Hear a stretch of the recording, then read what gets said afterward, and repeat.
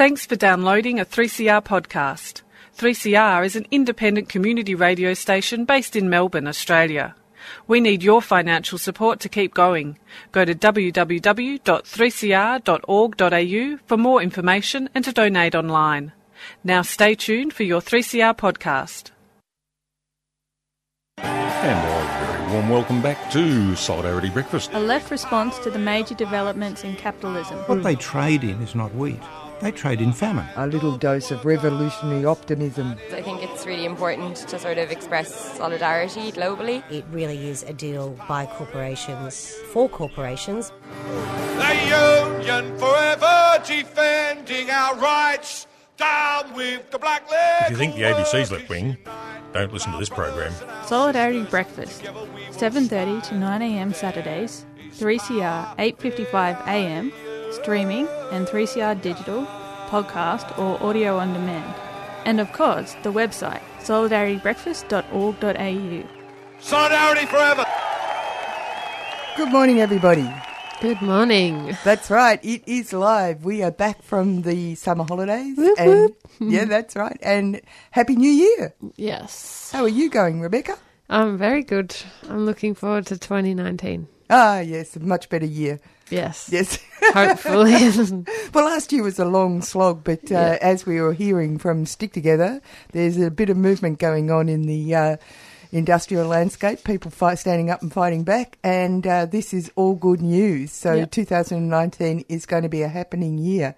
Can't afford to let it pass, can't afford to let them push people around, because once you give something up, it's very hard to get it back. Yeah, and I'm really happy that even over this period when, you know, the capitalists take a break and just, you know, go down the beach, trash the beach and stuff, then there's still been a lot of action going on and activity, people standing up for their rights and standing up against racism. And, it's really exciting that, you know. There was that rather strange affair down in St Kilda Beach. Yes. With which was a flop for the far right. Yeah. Well, most of their activities are a flop. But. Yeah, exactly. Outrageous, and as it should be. In today's program, we're going to go up to the Murray-Darling Basin. You might have heard about the just flabbergasting amount of dead fish down running. They said millions of dead fish. It's just incomprehensible that this should happen. So I went and checked it out to figure out what it was that was going on there. So I got to speak to Rod Campbell from the Australian Institute, who their organisation has been putting out reports regarding environment. They do a lot of investigations into important issues within the Australian context. And the environment, of course, is one of them. So I was able to ask him more about what's going on, because they've got an ongoing watch of the Murray-Darling Basin plan. So that's pretty interesting. We're going to follow that, hopefully, with a chat with Joe Toscano about the Tunaminaway and Malboy Heaney Memorial, which is on tomorrow. Great. Yeah, 12 to 1. If that doesn't turn up, we'll give you... He's may be unable to answer his phone, so that may or may not happen. And you've got someone we're going to have a yarn with. Yes, Izzy Brown has been down on French Island doing some sailing practice for Sail for Justice, so we're going to catch up with her and find out what the latest plans are and how you can support what they're doing. Yeah, good. Yep. And Don Sutherland, who's going to pick up some of the threads regarding things like, it might have entered your radar, Danny Lim, who is an elderly fellow but a persistent campaigner in Sydney, who was roughly treated and taken away by the police, and now apparently it's not the first time. Really? That's right, for a sign. Yeah. And he won the case, the previous case. But this time they're going to put a fine on him. Anyway, Don lives in Sydney, so he should actually be able to give us some more information about that. And which is, it's a bit worrying, people expressing their opinions like this being shuffled off because they're, inconvenient. This is a bad sign. Yeah, it's like the canary in the mines, if you ask me. And but then there's other things as well. The important win in Wollongong, which is we'll report on this next week on Stick Together. But the CFMEU at Wollongong Coal had a win where the workers there were. Casuals are now to become permanent. Very important win. And moving on to superannuation, perhaps. Anyway, important things going on all over the place.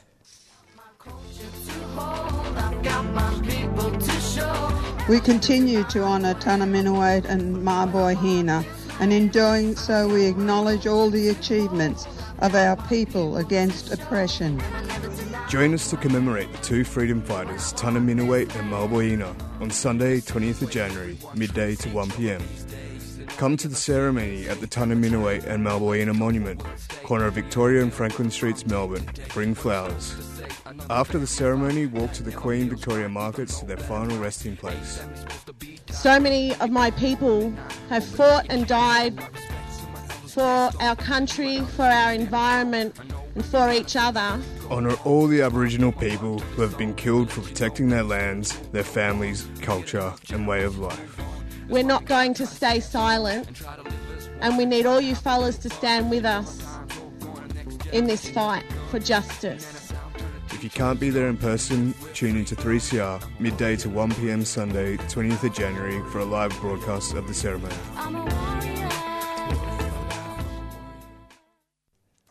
And you're back. We're going to now, you're on Solidarity Breakfast with Annie and Rebecca, and it's our first live program for 2019. So we'll go directly to my chat with Rod Campbell from the Australia Institute about the fish kill on the Murray-Darling Basin.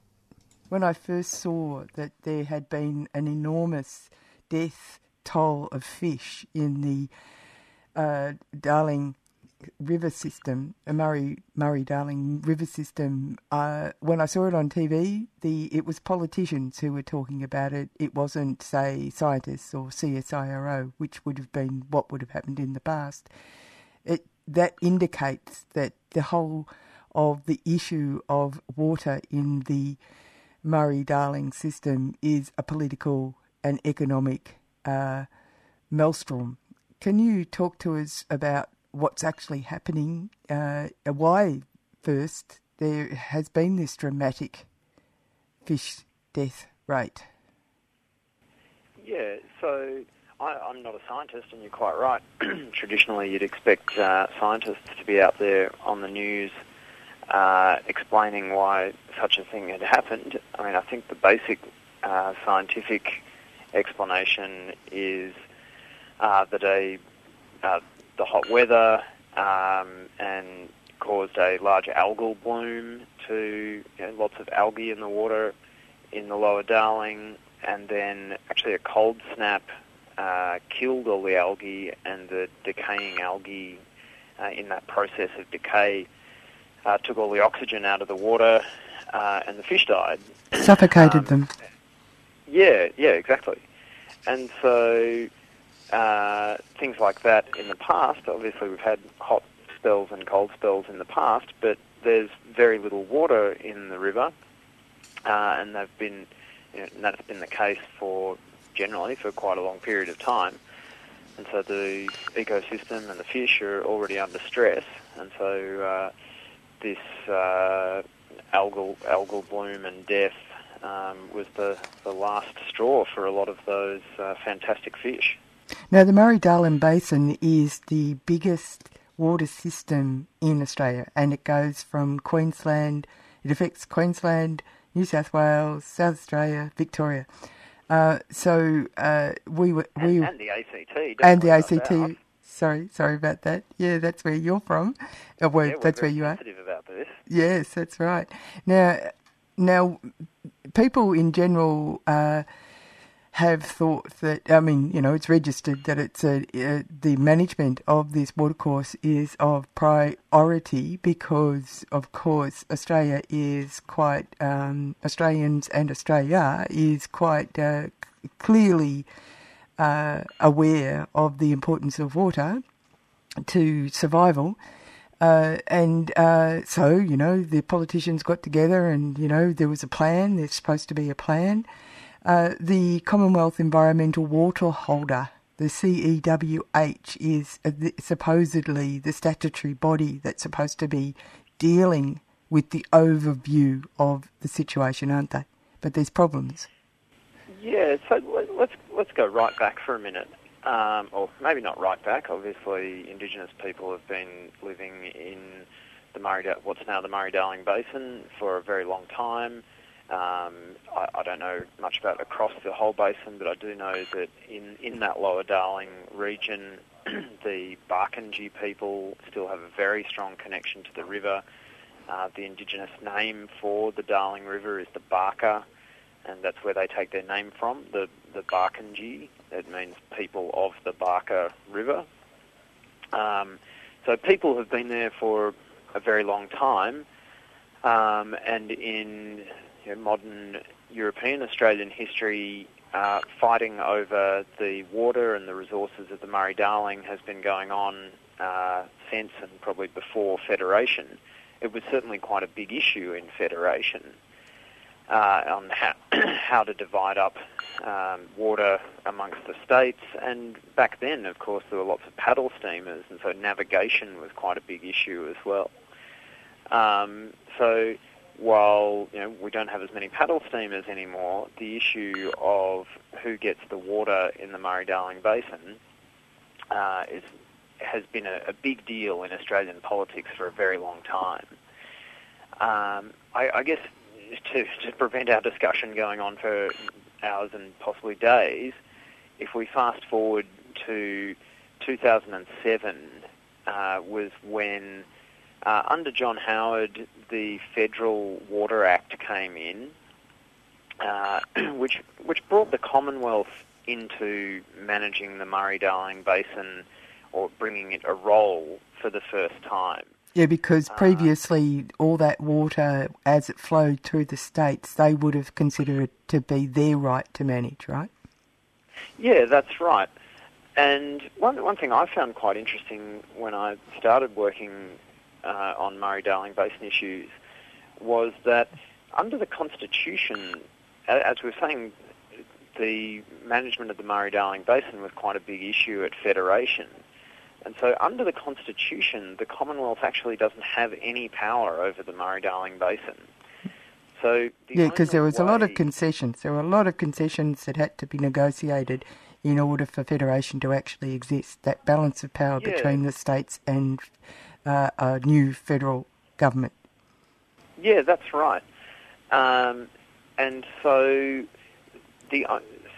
when John Howard negotiated the Modern Water Act, we were in an era where the navigation of paddle steamers isn't such a big deal, but huge industrial-sized irrigation sucking all the water out really was an issue. And so the Commonwealth came in with a kind of oversight role, and the Water Act and other legislation that led to the modern or the current setup of administration really began there.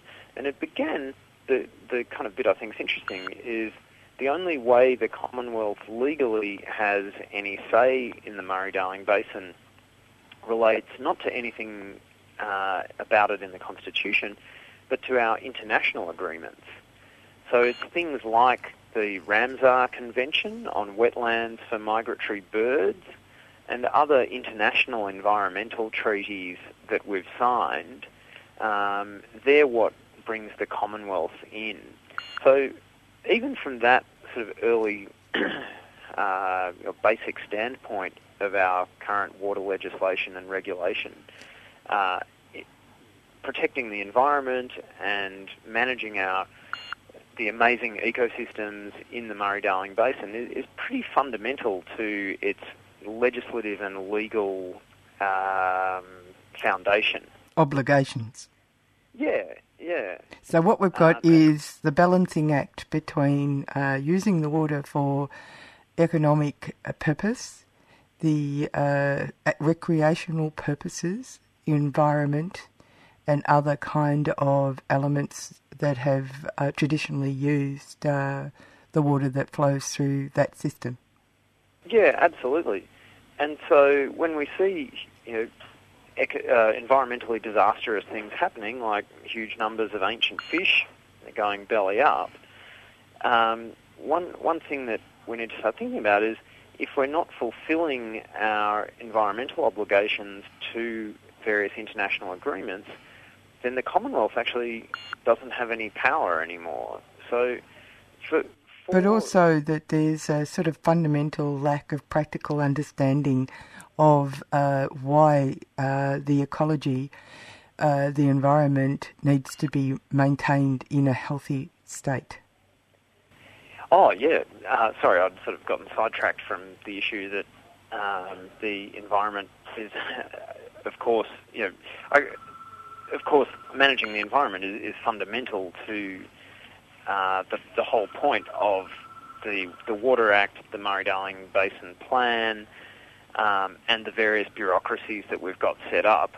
So, just moving on, John Howard brought in the 2007 Water Act, and now the basin is largely managed by three key federal agencies. That's the Murray-Darling Basin Authority, the Department of Agriculture and Water Resources, and as you mentioned, the Commonwealth Environmental Water Holder, which a lot of people refer to as the CHU. Now, because of its acronym. Yeah. Can we go to, say, an example of how this system is actually failing, and probably is one of the reasons for why we've just had this big fish kill? And as you pointed out to me when I asked you to do this interview, that it frustrates you because this dramatic event brings people's attention to what's going on, but this has been a death by 1,000 cuts in actual fact. Absolutely. When we were discussing that, I was really thinking of the Australia Institute's work on the Lower Darling and the Menindee Lakes region over the last year or so. I've only been out there once, but our senior water researcher, Marianne Slattery's been out there a number of times. And we've really seen how the management of the Menindee Lakes and the Lower Darling have had a dreadful impact on the people of the Lower Darling. In communities like Pooncarie, you can't shower in the water. There's terrible stories of children getting awful skin diseases from showering in or swimming in the town water there, which comes from the river. I mean, real developing country conditions in Australia, just an hour or two's drive from a major city like Mildura. I mean, an hour and a half's drive from a internationally famous restaurant, airport, and major city. You have got people living in pretty much third world conditions, which brings us, of course, to the Indigenous community, who also often live in terrible conditions in these regions. And an example of the 1,000 cuts is almost none of the socio-economic assessment that's gone in behind the management of the Darling, almost none of that took place in Indigenous communities along the Darling River. There was no socio-economic assessment at all between Burke and Wentworth, as far as I understand. Wow. That's more than 1,000 kilometres of river where the federal bureaucracies didn't think it necessary to have a look at how the community was going in relation to their management of the system. Hi, my name is Lex Wharton and I listen to 3CR and I hope you do too. I hope that you could support 3CR in its radiothon because 3CR supports the fight for communities and support in all areas of struggles. So please listen to 3CR.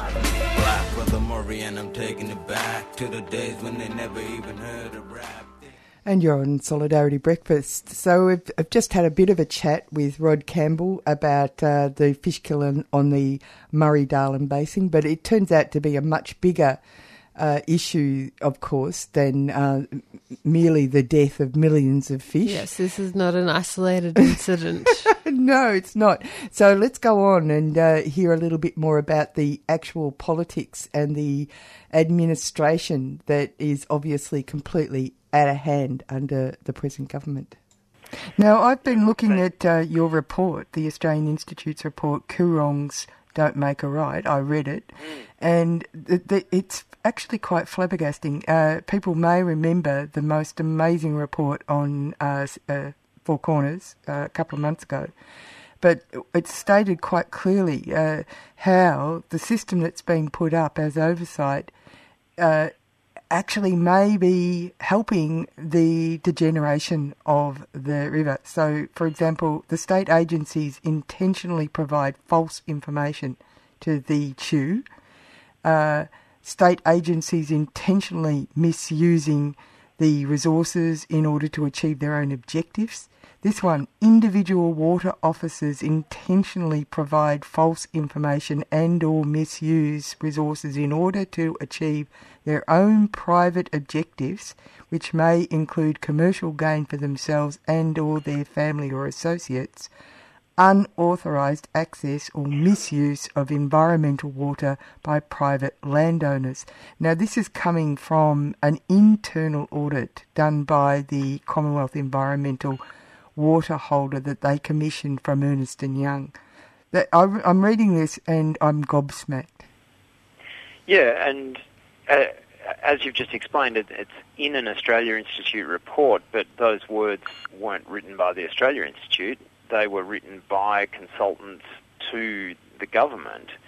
And that document, I can assure you, it was not published and publicised widely. It only came out after a sustained effort from South Australian Senators Rex Patrick and Sarah Hanson-Young to get some of those documents out. So there's a massive culture of secrecy and non-transparency within those bureaucracies that we're talking about, within the Murray-Darling Basin Authority, within the Commonwealth Environmental Water Holder or the Chew, and within the Department of Agriculture, to say nothing of the state departments, who, as Ernst & Young pointed out, all have their own agendas. And they also have no compulsion to actually... everything's done. Everything Chew does is based on a goodwill, and that they are relying on verbal and other non-legally binding agreements in managing its $3 billion. Let me say it again: $3 billion worth of environmental water. Yeah, this is a key point, and even if you're not interested in the environment of the Murray-Darling Basin, even though I'd argue all Australians should be, but even if you're not someone who's generally interested in environmental issues, there's a lot of money at stake here. Taxpayers are putting $13 billion into the Murray-Darling Basin plan, and the current value of the water holder, Chew's portfolio, is apparently around $3 billion. We're talking in the billions of dollars here that, as you've just read, and as an audit of the Commonwealth Environmental Water Holder has found, it's managed not with rigorous processes and legal rights, but it's managed based on a system of handshakes, winks and nods.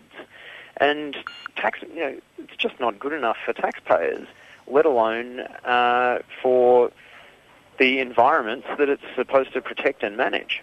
Now, it's fascinating. The Coorong issue is very interesting because it appears that South Australian Water, which is the state authority that chooses to send particular waters eventually into particular flows, even though they're given a certain amount of water to do whatever they're supposed to do. They've chosen to constantly put water into what's called these lakes, where there's a whole lot of, there's a regatta and things like that. This is a lake system that precedes the Coorong, which is at the end. It's the filtration system at the end of the system, which is a internationally renowned bird sanctuary area. They continually put water into the area that's required for a regatta over environment. That's how I'm reading it.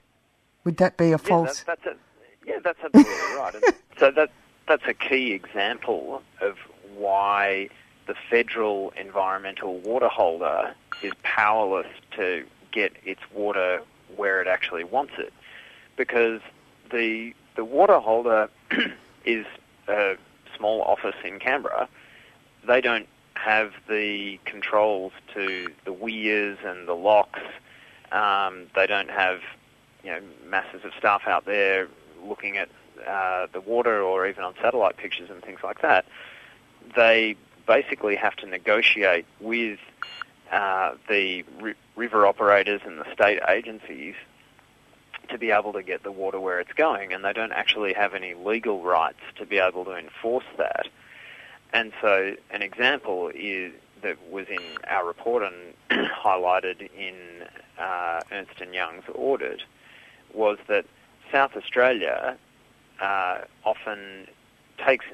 Australia is entitled to a particular amount of water to flow over its borders, which changes with the months of the year, that the other states are required to deliver. And there's somewhat of a complex system of the way South Australia can bank its entitlements.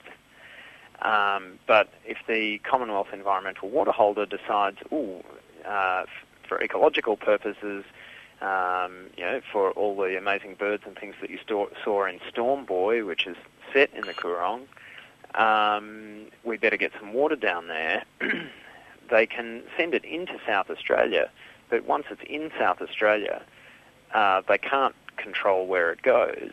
And the South Australian management has quite an incentive to make sure the lower lakes are full of water for boating and some major tourism events, and the economies of the towns around the lower lakes, and they're able to just essentially use environmental water for that purpose and bank their entitlement for another day.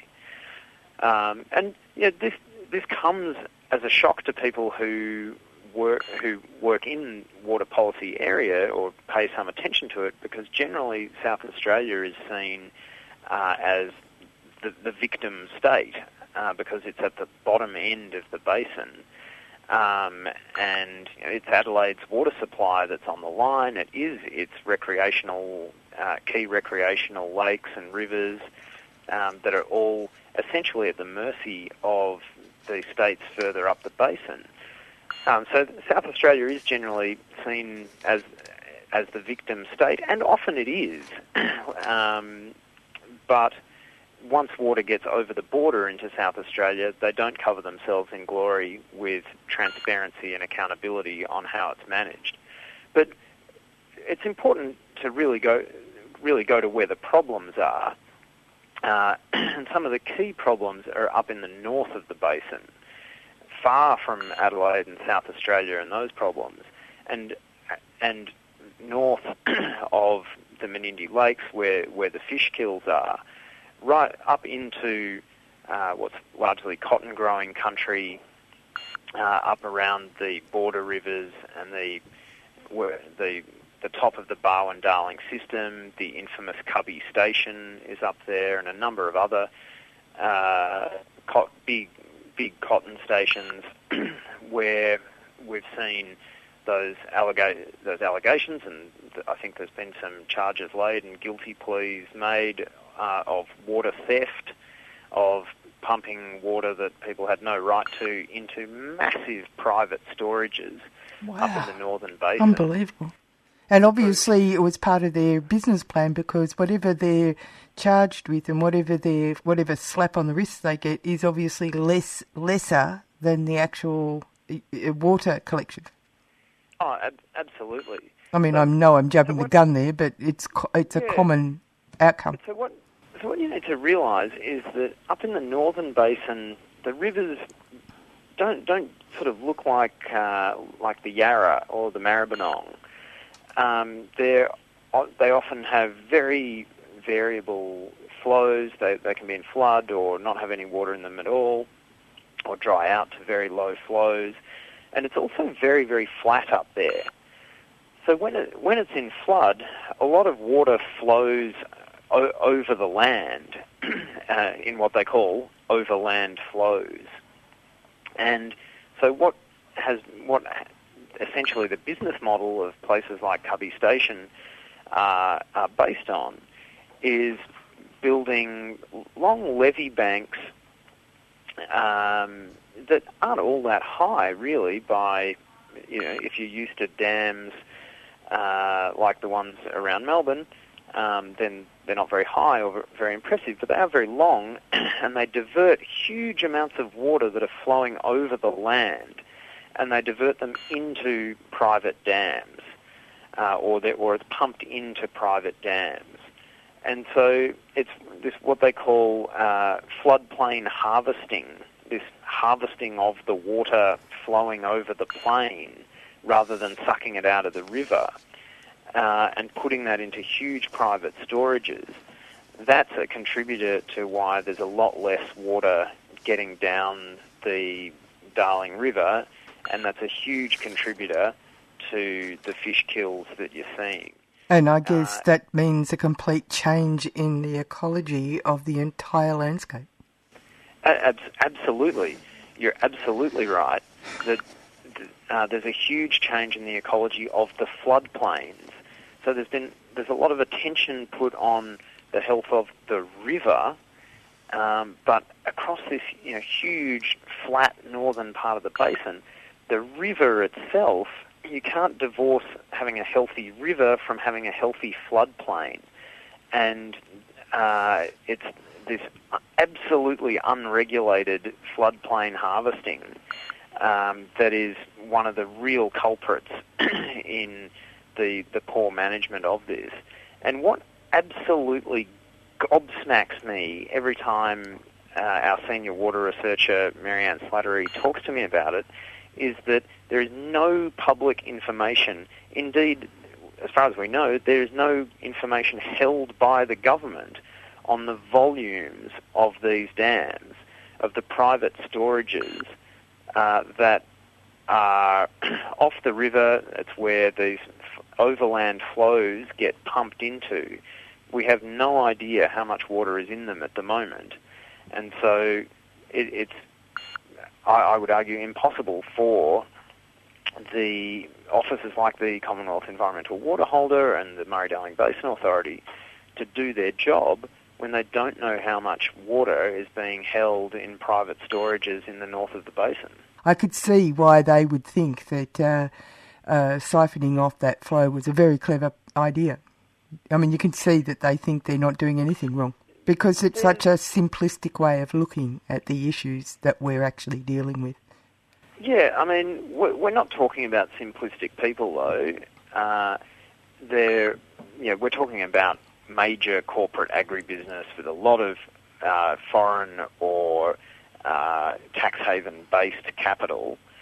We're not talking about dumb farmers who don't know any better. No.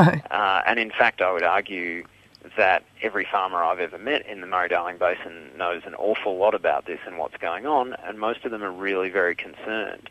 I guess one point I would like to throw in there is we're not saying, I know this is a common view, and I think you and I discussed it briefly yesterday. My position is not that we shouldn't be growing cotton or that we shouldn't be growing rice. It doesn't matter which plant it is. If we outlawed cotton tomorrow, another crop would come that would use the same amount of water. The issue is, are we managing the water properly?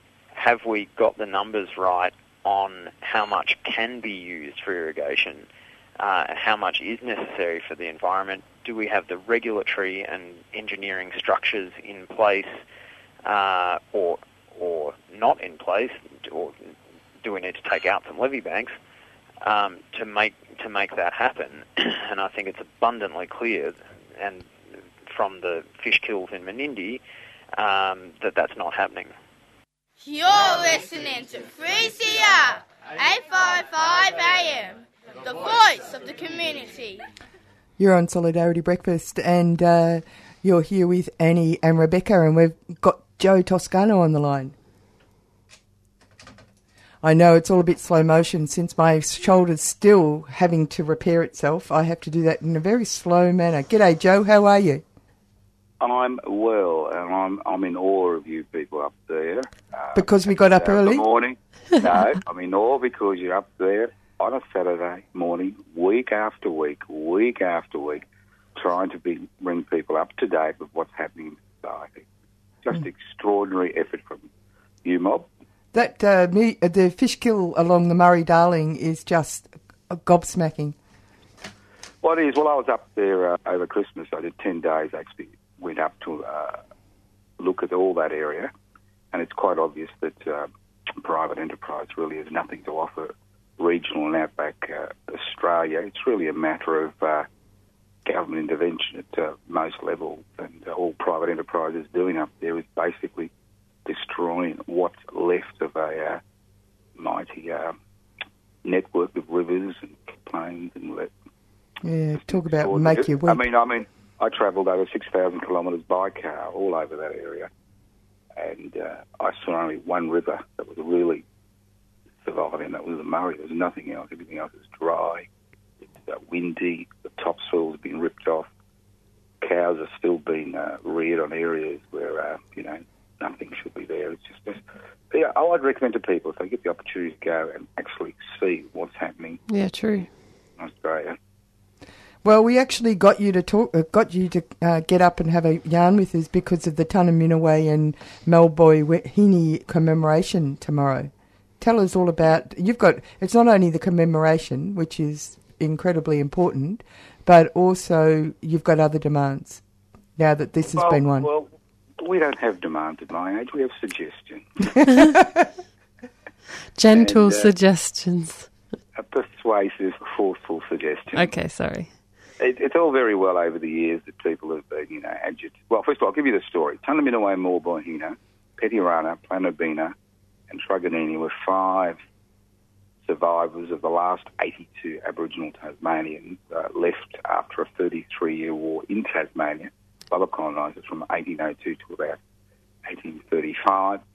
And 17 of them were taken from Flinders Island to Melbourne and Victoria to civilise the Victorian blacks by the authorities. Now, after a few years, everything broke down, and these 5 of the 17, a number had died, a number have been given away as a free labour to squatters. These 5 took up a struggle in the Mornington Peninsula, the Dandenongs and the outskirts of Melbourne. And over an 8-week period, they caused consternation. They raided huts, burnt down squatters' settlements. They burnt down their squatters' settlements.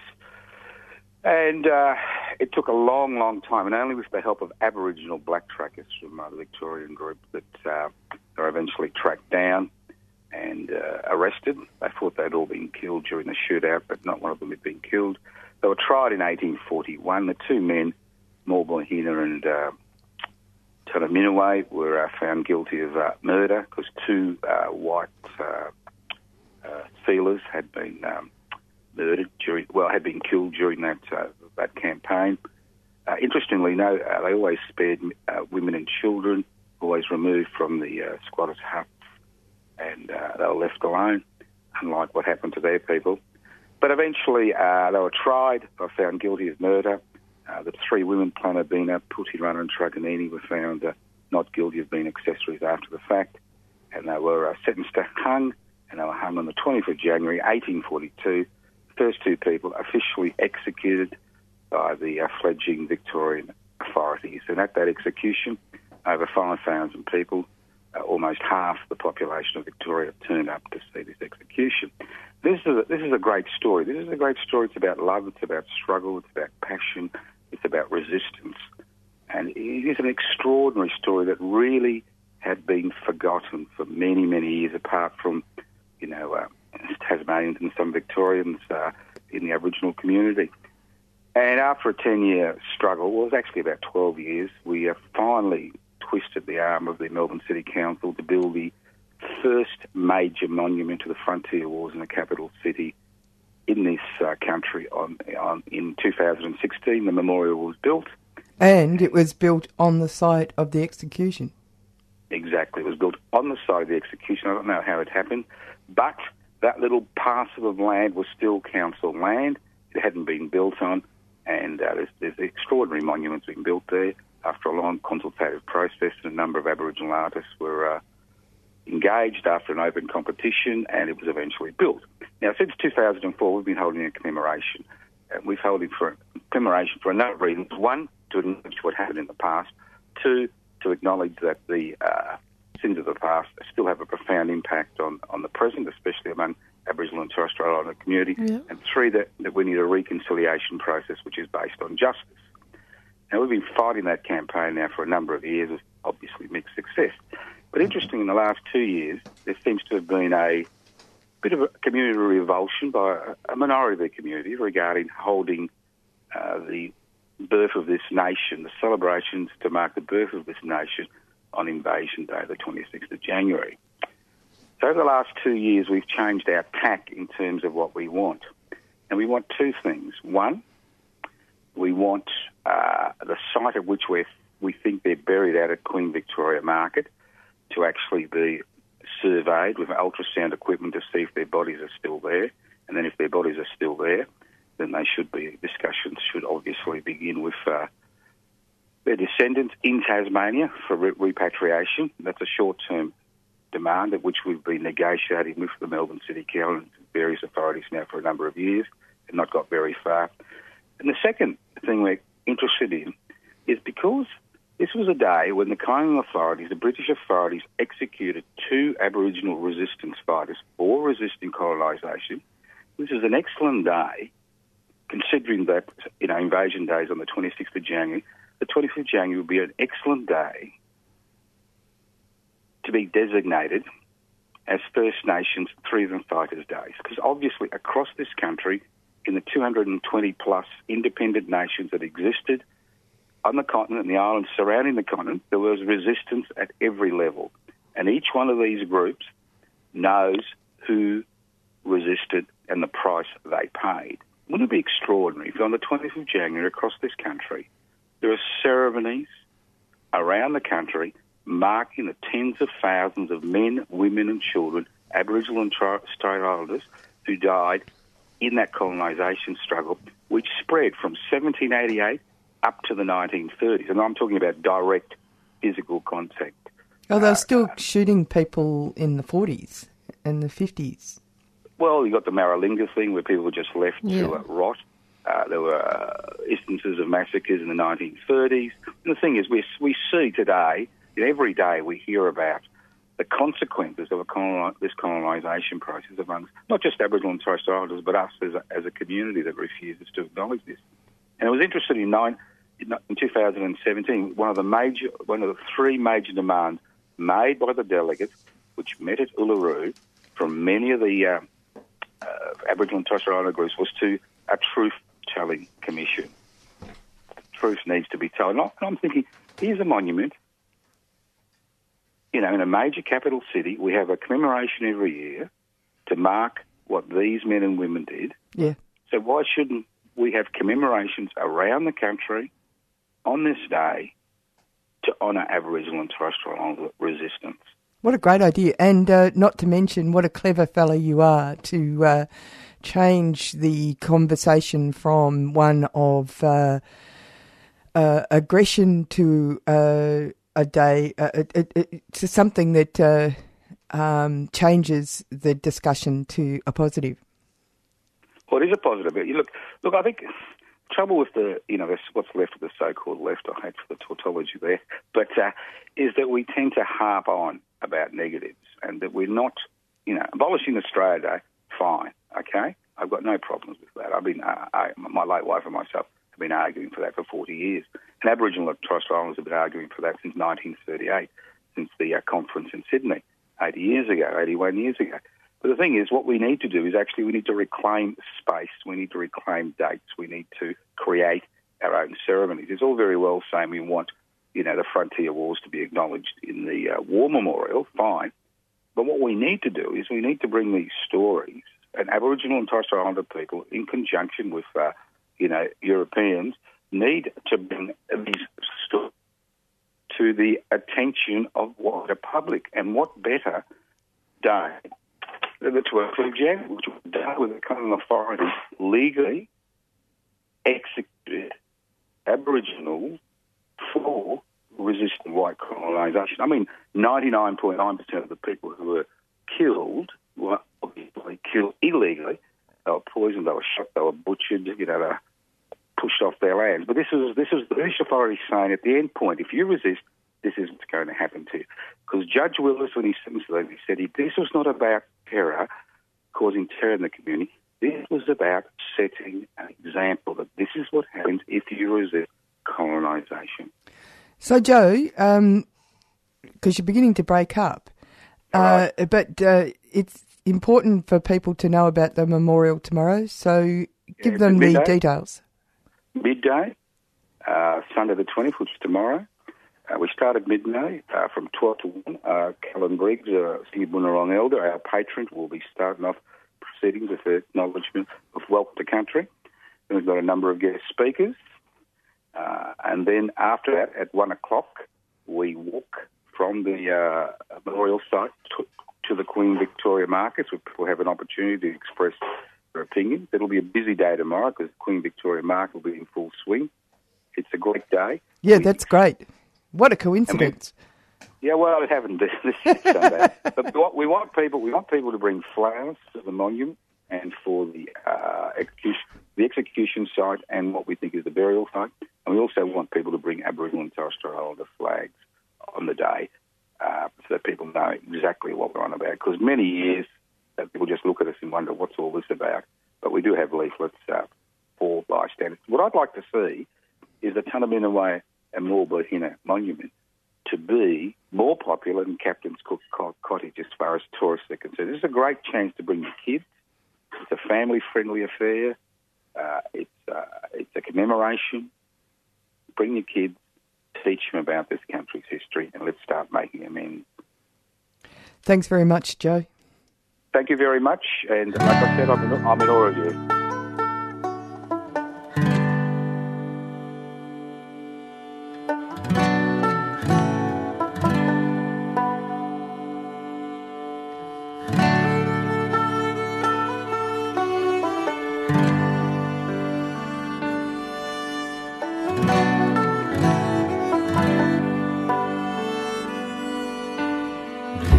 The names of the first men hanged here in Melbourne town. Tunaminaway and Moorbohina wouldn't bow before the crown. In January 1842, 5,000 stood on Bowen Street with a twisted sense of justice amid the cheers, dust and heat. Far from their ancestral homes down in Van Diemen's land, they knew their lives would be in vain if they didn't take a stand. And Tunaminaway's first memory was the slaughter of his kin when the war of dispossession landed at Cape Grim. Moorbohina would have led his clan if he ever had the chance. And he saw all the bloody suffering of the settlers' advance. Well, the red redcoats and the convicts tried to wipe them out with lead. Sent their black line across the island, saying no one would be spared. Turn them in a waiting Mobohina. Your names will be remembered. The warriors went with Robinson on the friendly mission trail, spreading hurt among the people. To survive we must set sail. And so many lying unmarked graves on Flinders Island shore. We struggled to remember what was friendly anymore. 15 went with Robinson to the Port Phillip colony, where they called him Chief Protector of Aborigine. And they helped with making contact when no white men had been. 5 lost faith in protection because of the living hell they'd seen. But the spirit of resistance could no longer be suppressed.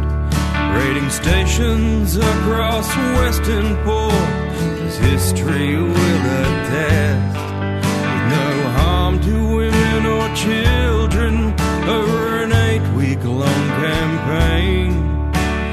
We shoot out an arsenal as they set fire to the grain. Turn them in a waiting Mobohina. Your names will be remembered. Turn them in a waiting Mobohina. Your names will be remembered.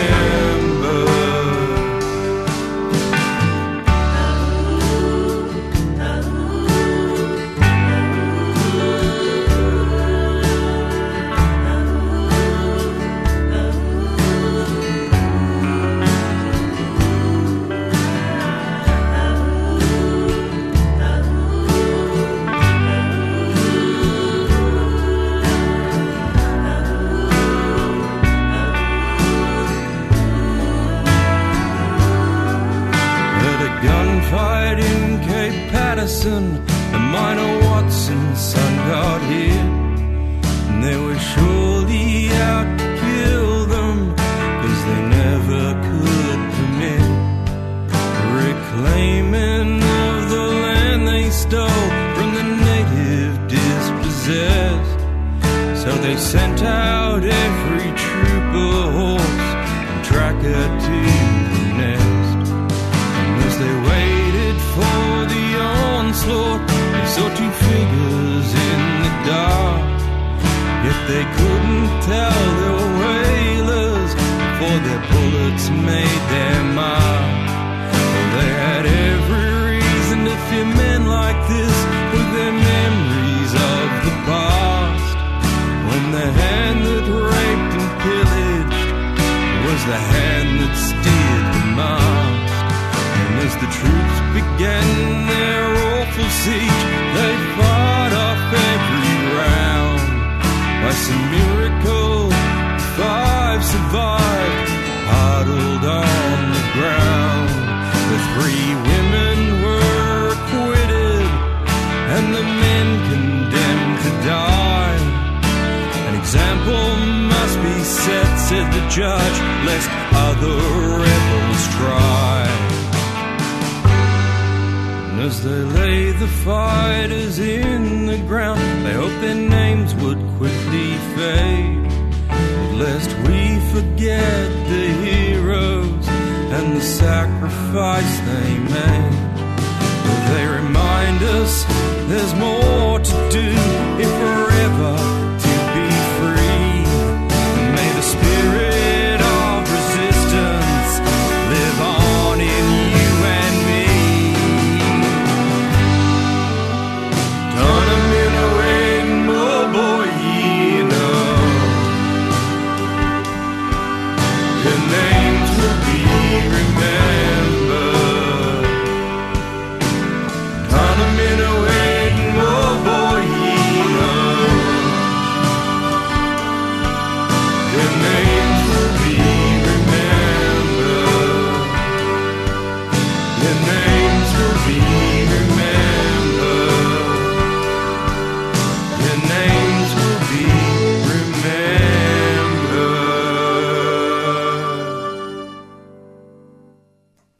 You're on Solidarity Breakfast with Annie and Rebecca, and it's fascinating to think that this memorial was created and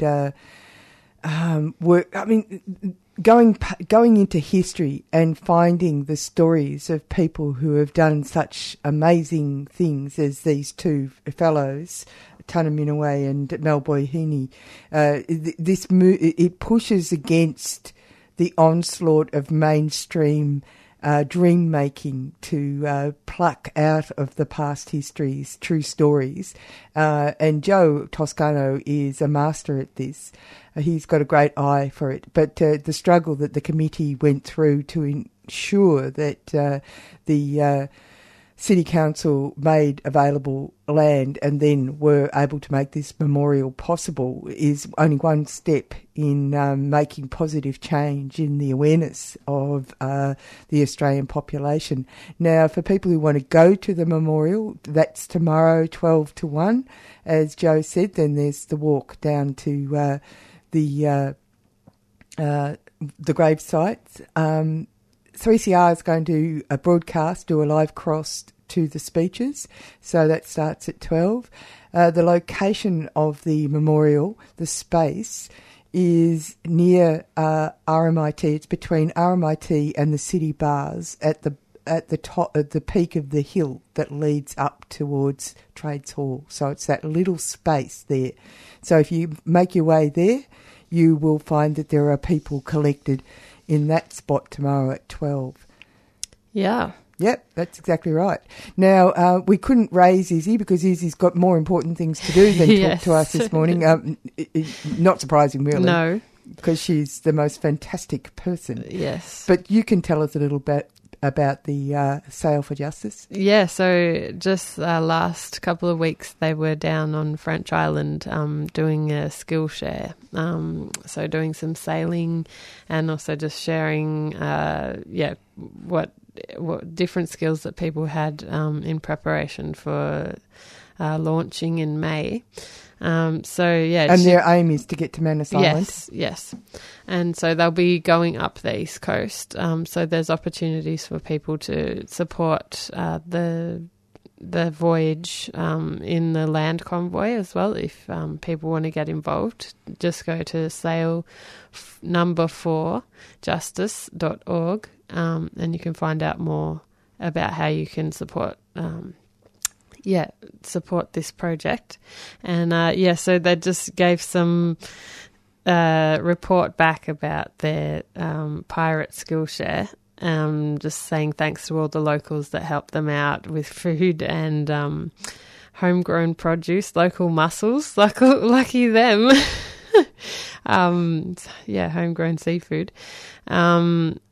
They said they had a great crew over the past 10 days and they had a few adventures as well, being swept out to sea. And lucky they had some of the West Papuans who were with them that knew how to read the tides and were able to get them back to shore. Sounds like a bit of an adventure. The sea is always an adventure. Yes. Always hold it in great respect. Yeah, true. And they also were a part of the big paddle out against AGL. So that was at the start of the week. Tell us about this. They had a lot of people turn out against AGL, the gas company, to protest what's... I am not up to date on because AGL's got fingers in lots of pies. Yes. I know about wind farms down in South Australia, but this is about drilling, is it? Yeah, probably. Yep.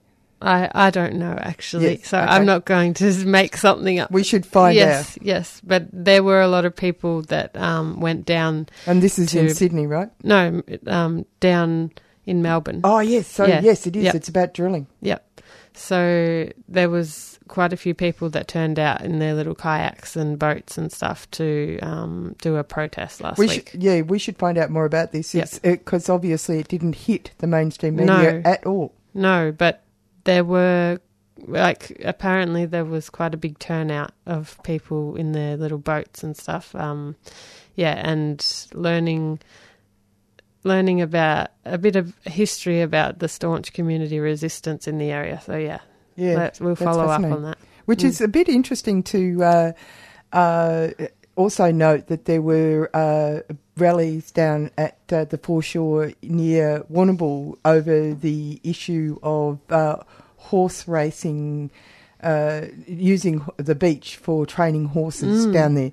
And just recently there was a rally down there, and it was the one of the new Victorian senators went down and spoke in support of the demonstration community actions against this decision to allow racehorses to use public property to train what is a commercial outfit. And they have alternatives. They don't have to use public beaches and the habitat of the plovers to do this. It's just a cheap option, effectively.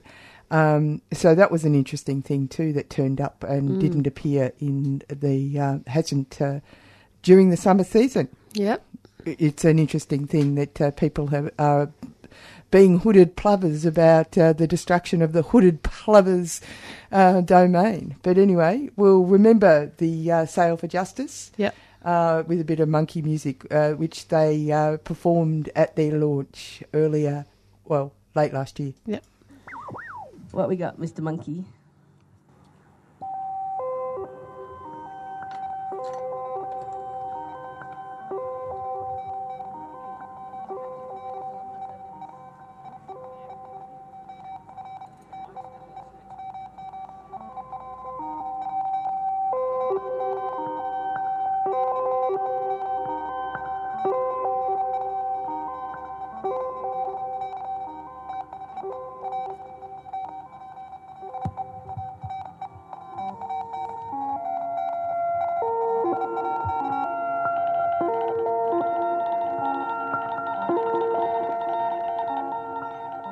From Cook to Columbus, heroes that make me wonder when we gonna stop celebrating pillage and plunder.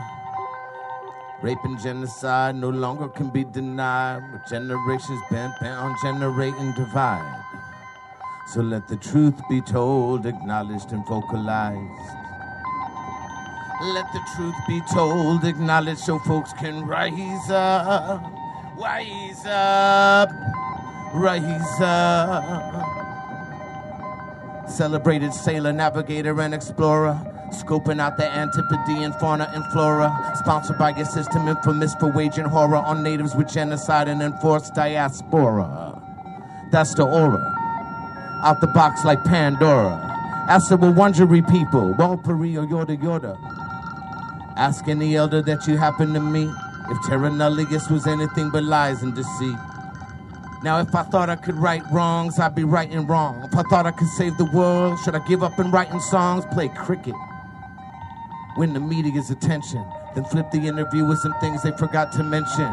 Colonialism, global ambition, more land acquisition. Persistent, no jurisdiction. Sifting through the lies to find the truth that's been hidden. Take a stand, get branded or stand accused of sedition. Comprehend. Deconstruct the spin versus the real deal, unrevealed to fuel the fire in the wind. Episodically, advantage been lopsided. Philosophically, the new world order, we gotta fight it. Cause it's not that new, and it's sure not what we ordered. Chaos the moment the first fleet touched border. Rounds of ammunition before they even dropped anchor. Generations later, not enough to fix or heal the anger from smallpox. Laced deliberately inside a quilt to sell blocks where race levies too heavy on the guilt. Abuse of power like the powder in the flower that killed. It seems that racism's the mortar in this empire built. Long as sovereignty's off the bill, blood's still gonna spill. Long as weapons no longer mines, but a new uranium deal. The final battle it's on. Indigenous hold strong. Come on, tell them what we chanting in modern day Babylon. From Cook to Columbus, heroes that make me wonder when we gonna stop celebrating pillage and plunder. Rape and genocide no longer can be denied, with generations bent on generating divide. Let the truth be told, Acknowledge to vocalize, let the truth be told. Acknowledge so folks can rise up. Wise up.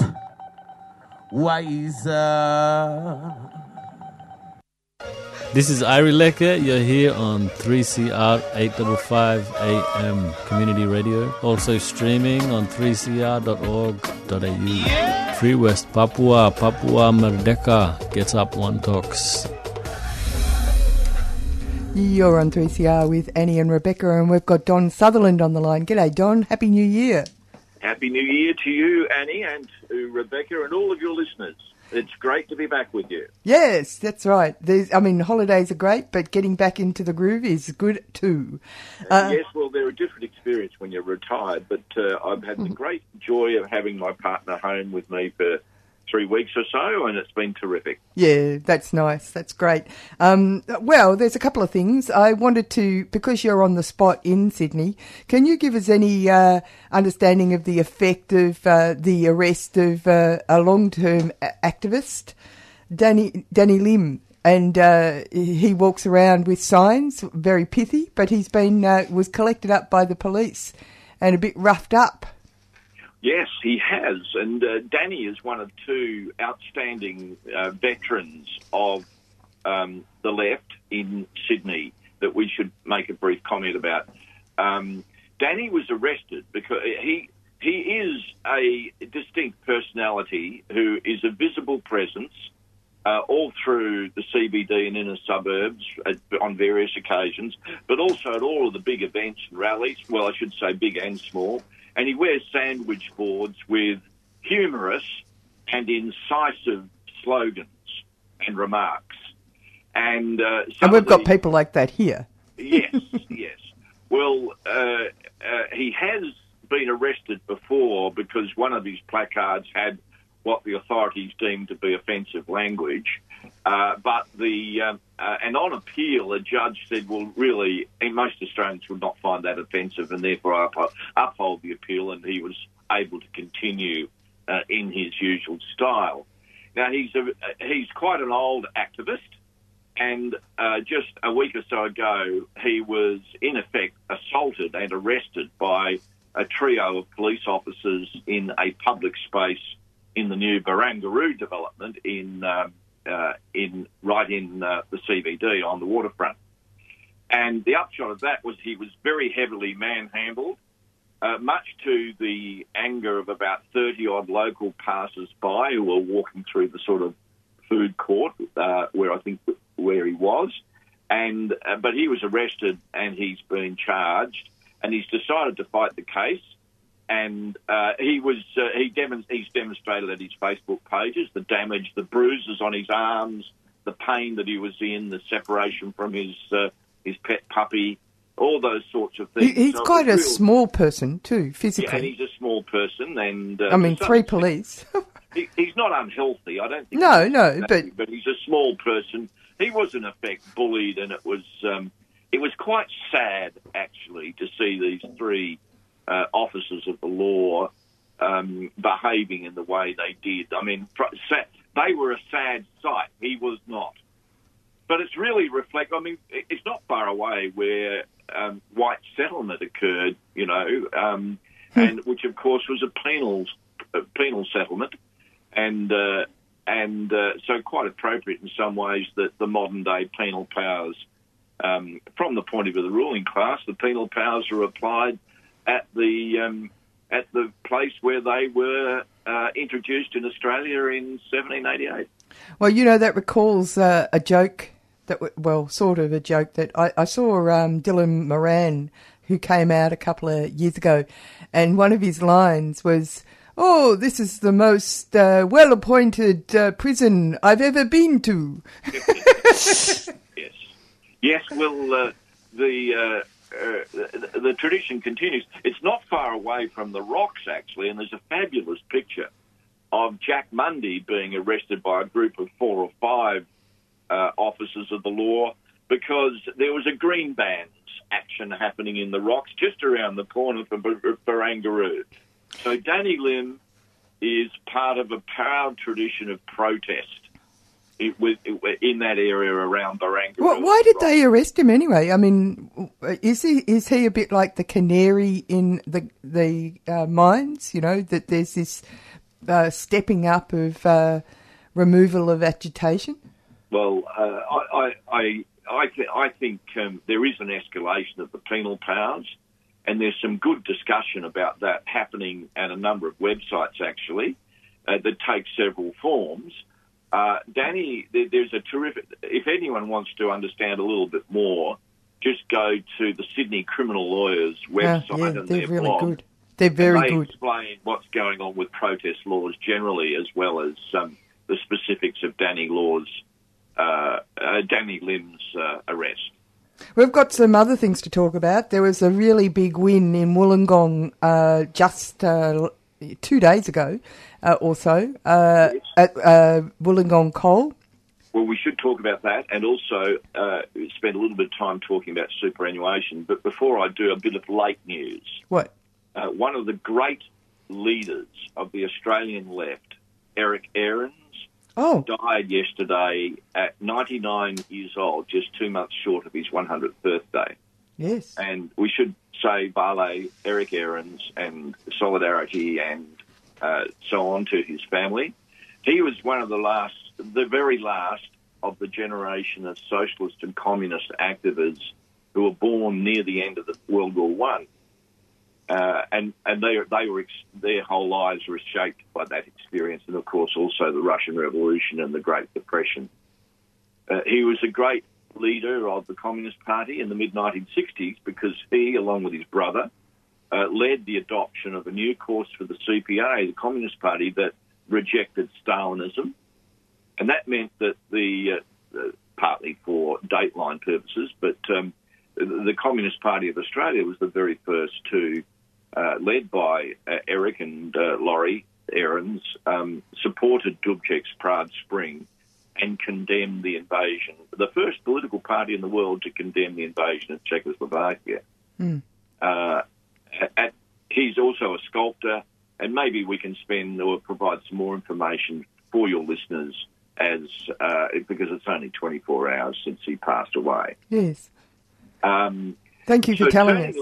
Just making a small point, it strikes everywhere. I'm sure strikes everywhere. Covering probably the biggest strike in the history of humankind in India. Oh, yes, that's right. If you are covering it, I won't go into it because I do have information of what the primary demands of the strike. No, that was covered in Stick Together. No, focus on what we started off with. Let's make a few remarks about Wongalilly. Wongalilly is just near Wollongong. Yep. It's been the site of a terrific enterprise bargaining dispute organised by the mining division of the CFMMEU.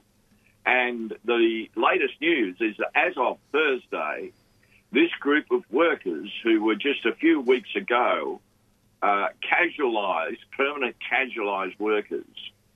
And we're talking about 100% of the workers at this facility were permanent casuals, and the union described permanent casuals. What a load of rubbish! Casuals doesn't make sense. That's the particular angle that we must comment on, because the union described their status as permanent casuals as one of the worst in the industry, as bad as anything else that the union has seen. But the workers have got themselves organised. They joined the union. They got themselves organised, and they pursued an enterprise agreement, and they escalated their industrial action a week ago and decided to extend it. And as a result of that, we can say that on Thursday, they finalised an enterprise agreement that matches the standards of other enterprise agreements negotiated by union workers in the region. That's right. Now, they had the lowest pay. There were everything about their state of employment would tell them to join a union. Yes, that's right. And they did, eventually. And that's right. They got the result they wanted through their own determination and the solidarity of other workers who are employed in the same industry under different agreements, really well organised by the MUA. And I'll have to say that it is a classic case of the old slogan, educate, agitate and organise. Absolutely. Absolutely.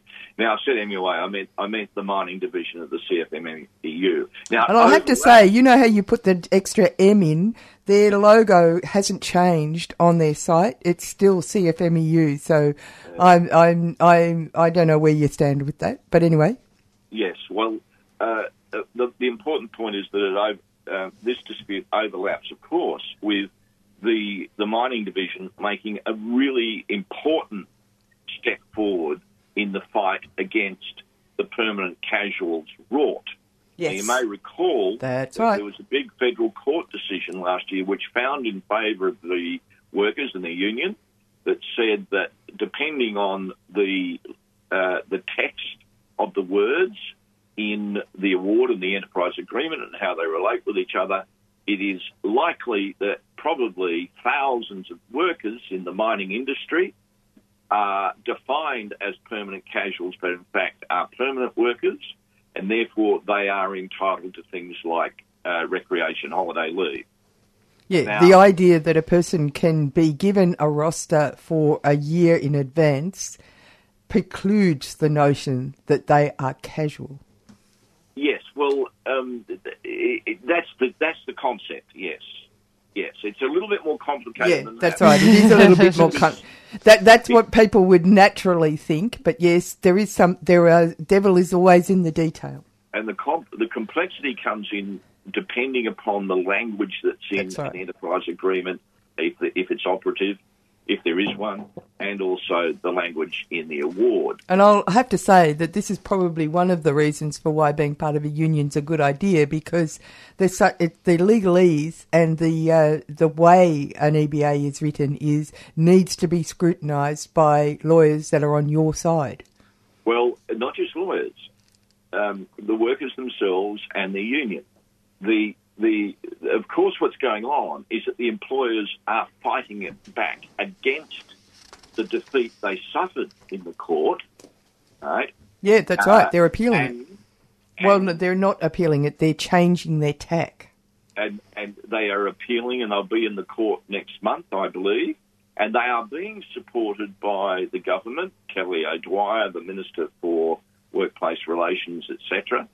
And their intention is to break apart this quite important breakthrough made by Mr. Skeen and his union, the mining division of the CFMMEU. Now, this is very important because the government, of course, is not in a position to be able to change the law because leading up to an election, it would be very complicated to do that. And so we are on the cusp of a significant breakthrough because of the mining division's strategy and tactics, which I think is very good. So they link together Wangalili type disputes and campaigns with the overall campaign that creates a new foundation in law around the definition of what is a permanent worker and what is a casual worker. I have to jump in here and remind listeners that they're listening to Solidarity Breakfast and we're talking to Don Sutherland. Don, because we've got a limited amount of time, can we move on to superannuation? Well, yes, and because of the limited amount of time, we won't cover all the points. First point, I want to make sure that there is an alert goes out to all workers, the union representatives, delegates and so on, to pay very close attention to what is going on with the Productivity Commission's latest report, released while half of us were more than half asleep over the Christmas break, which is an assault on workers through their unions being able to control superannuation entitlements. The Productivity Commission report is in two forms. There's a 700-page version, which is one reason why people find it difficult to pay much attention. And then there is about a 50-odd page version, and we should be paying attention to it. Let me put it this way. We're talking about, at the moment, a 9.5% portion of the wage, increase in your weekly wage. So if you think in terms of receiving a 9.5% increase in your weekly wage, would you really like the private banks and other corporate institutions that have been under investigation into the Royal Commission into the banks and finance system to have greater control over how that money is controlled and how that money is used. Well, you know, superannuation is basically the financial method of old age pension, financialising the old age pension. And the notion of the superannuation is that superannuation is actually part of your wages package, salary package, just as you said. So this is actually money that belongs to the worker.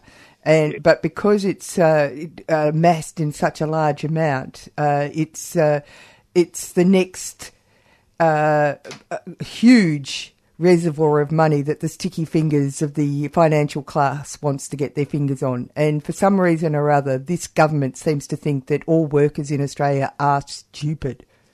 And we have to.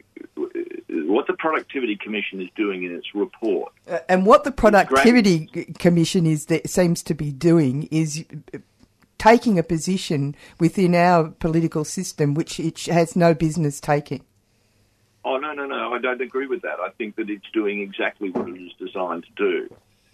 The Productivity Commission evolves out of previous forms of a statutory authority under the aegis of the government, and its role, it is a primary element in the architecture that created neoliberalism, capitalism in Australia.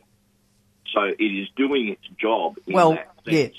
Yeah. Now, but it's dealing with areas that it's got no business to deal with. Go on anyway.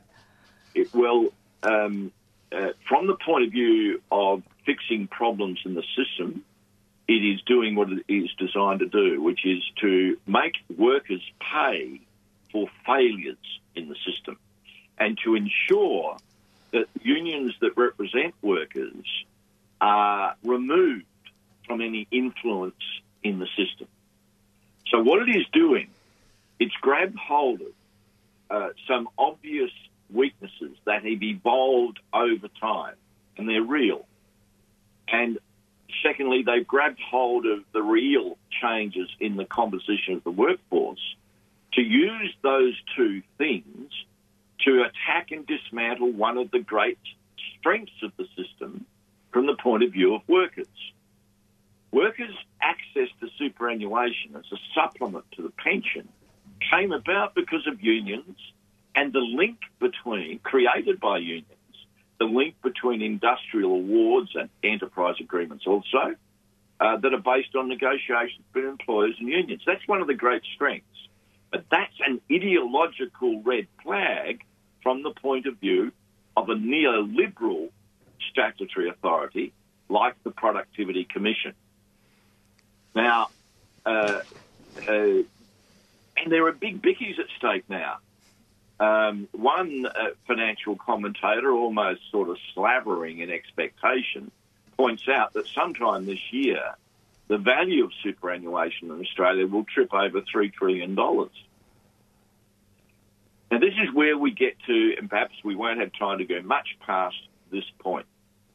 But superannuation is, of course, a return to workers near or at their retirement to supplement the pension. Now, there are problems for workers inside that are not being examined by the Royal, But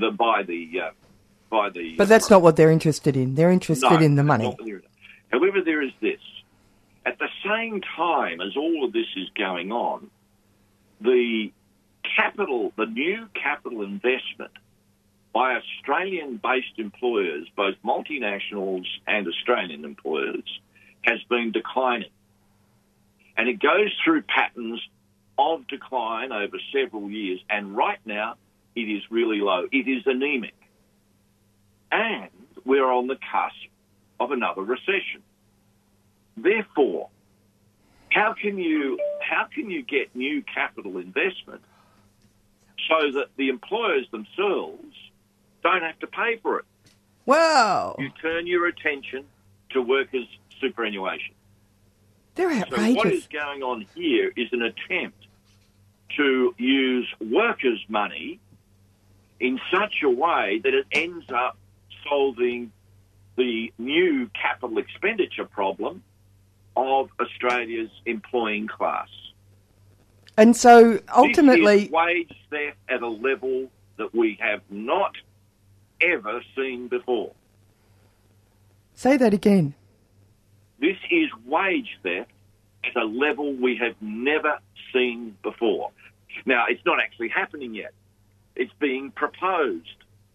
And it's being proposed in the anodyne language, the sort of comfortable. Let's all be aware that there are lots of problems with the current system. Well, there are. But each one of those problems can be fixed without launching an assault on the fact that workers have union representatives sitting alongside of employer representatives in managing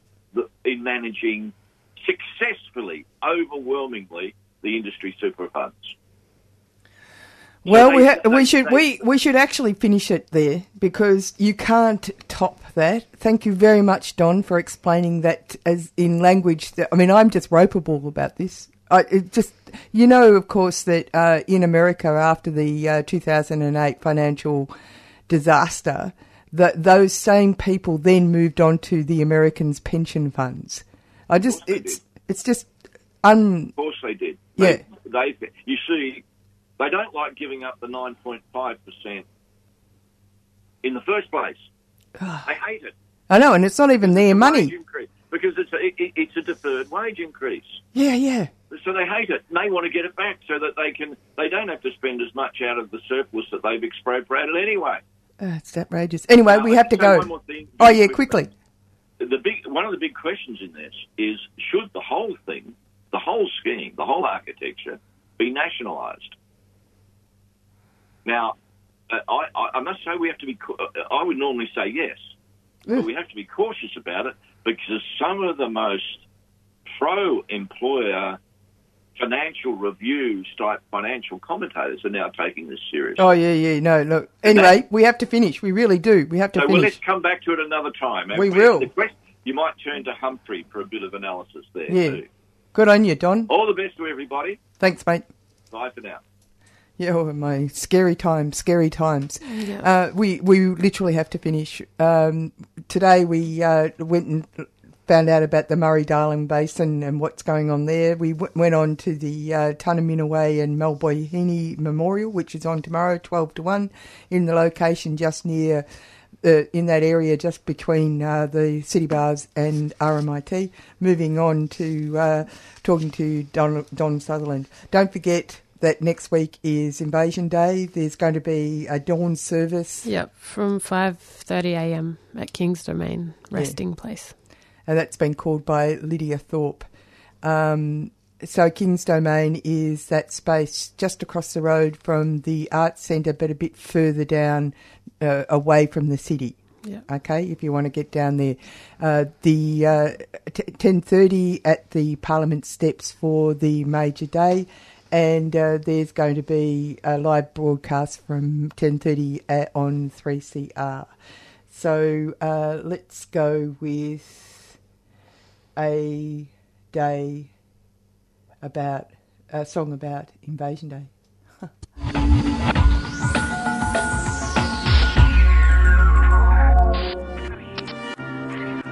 Good day, mates. This is Rap News on your radio waves, reporting today on that distant Australian state, where on the 26th of January they annually celebrate a date that they denominate Australia Day. But much as in the US of A with Columbus Day or Canada Day in Canada A, each year a debate takes place as to the way societies built on colonial occupation should celebrate the genesis of their cherished nation. So today we have an Australian correspondent from Channel 9. Can you hear me, Ken Oathcon? Ken Oathcon, how you going? I'm reporting from Australia, coming live at providing facts on this amazing day when we take a national holiday off from hard yakka and celebrate with Barbies, beer and char tucker, mates, Eskies, Sheilas, the Torpedo, Vegemite Miners, Tony Abbott, Short Speedo. But what exactly are you celebrating? I'll tell you, Robbo. But first, before we begin, I'd like to acknowledge the traditional robbers of this land. Do you like what we done with the place? Ain't it grand? Yeah, it all started here in 1788 after Captain Cook discovered this pristine real estate. We were stray aliens looking for a place to settle it. We landed in Sydney with the first fleet of 11 ships. It was no one's land, unpopulated, terra nullius. So we built fences, bridges, opera houses and deforested. Made heaps of land for growing lambs, and in time since that land was ours, we started to mine. And now, regardless of footy team, creed or ethnic persuasion, we celebrate this day as one